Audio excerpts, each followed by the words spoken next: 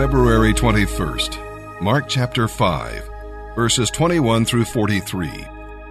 When Jesus went back across to the other side of the lake, a large crowd gathered around him on the shore. A leader of the local synagogue, whose name was Jairus, came and fell down before him, pleading with him to heal his little daughter.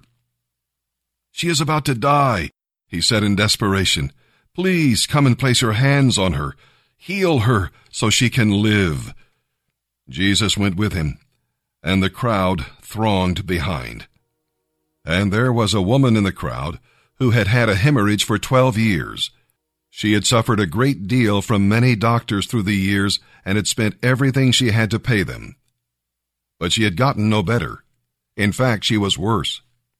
She had heard about Jesus, so she came up behind him through the crowd and touched the fringe of his robe. For she thought to herself, "If I can just touch his clothing, I will be healed." Immediately the bleeding stopped, and she could feel that she had been healed. Jesus realized at once that healing power had gone out from him. So he turned around in the crowd and asked, "Who touched my clothes?" His disciples said to him, "All this crowd is pressing around you.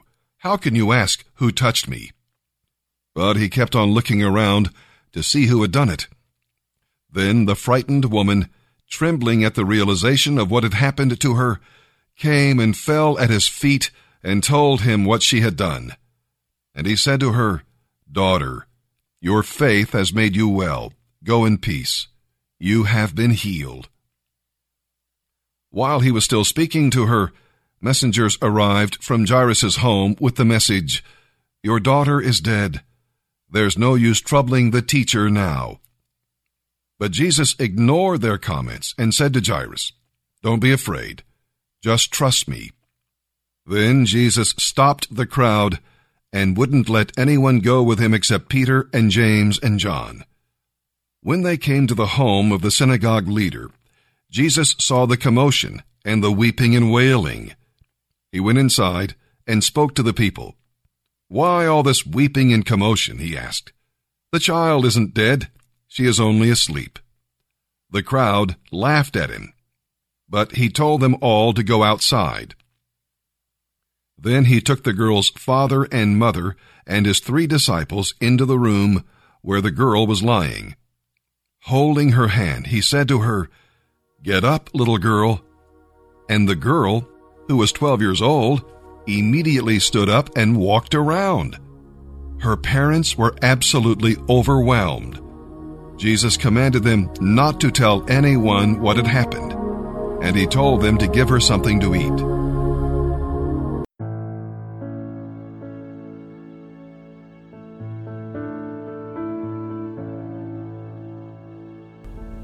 Good morning, brothers. This is Jeffrey Darby.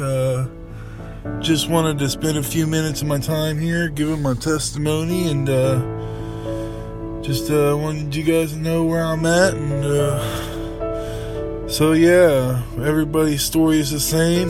You know, I became a real heavy alcoholic when I was 21 years of age, and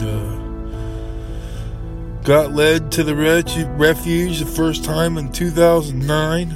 And made it to about 3rd phase, and was asked to leave because of work ethic. And but it turned out to be a blessing, because I went to a different ministry called Serenity Street and completed that year-long ministry as well. Ended up having about 4.5 years sober after I left Serenity Street Ministries. And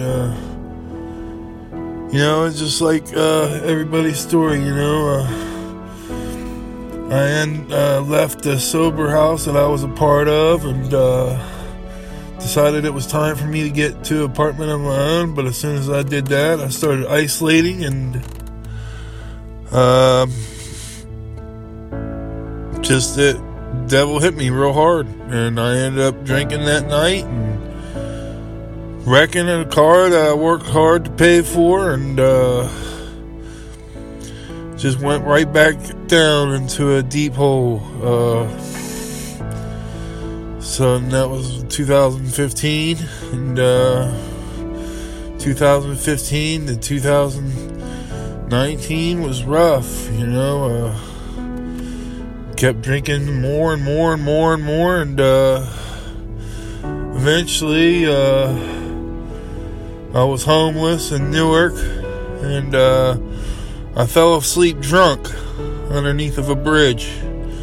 It was an overpass over water, and there was a ledge there, and I fell asleep on this ledge. And while I was sleeping on this ledge, I rolled off and fell about 12 feet, broke my hip, and broke my sacrum. It's a tailbone in the body, and God saw it fit that He helped me recover from that broken bone in 7 days. I did a little detox from not only the bone but from alcohol in the hospital for about 3 days, and then after that I went to my sister's house, and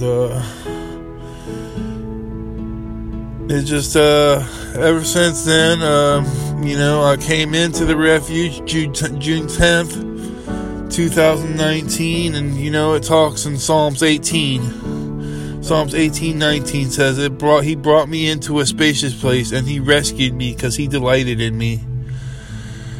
And I just keep that verse and imprinted in my mind. Like, this is a spacious place. This is a time for me to get my mind right, glorify God, get my life right, and with very little to no distractions. And my prayer for this ministry and for my brothers as a whole is that we remember that we were brought into a spacious place. We were all in a deep, dark hole, and we were brought into a spacious place that He created for us, and that we use it and take advantage of it and glorify Him in the process. And I just wanted to encourage you guys that keep doing what you're doing. I love you all, and have a very blessed day.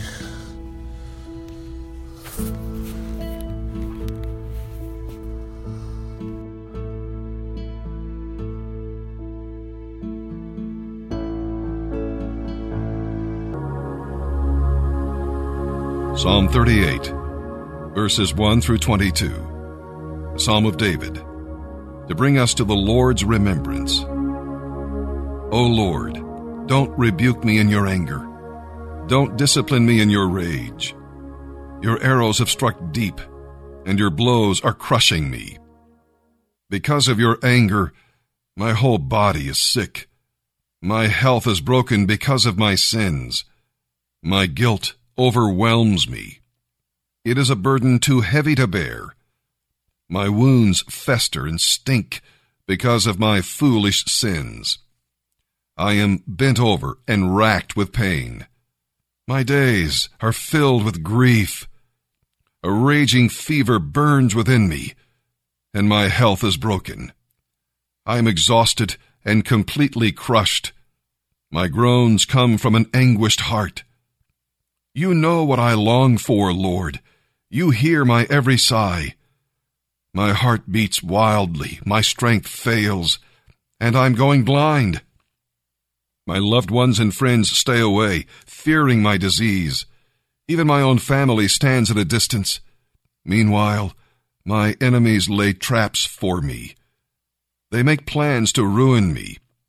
They think up treacherous deeds all day long. But I am deaf to all their threats. I am silent before them as one who cannot speak.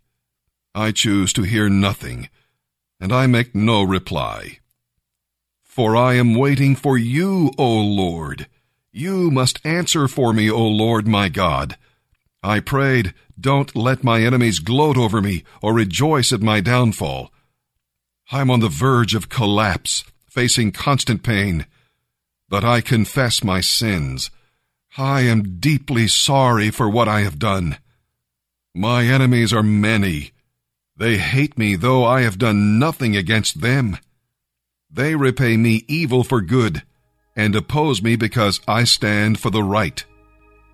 Do not abandon me, Lord. Do not stand at a distance, my God. Come quickly to help me, O Lord, my Savior.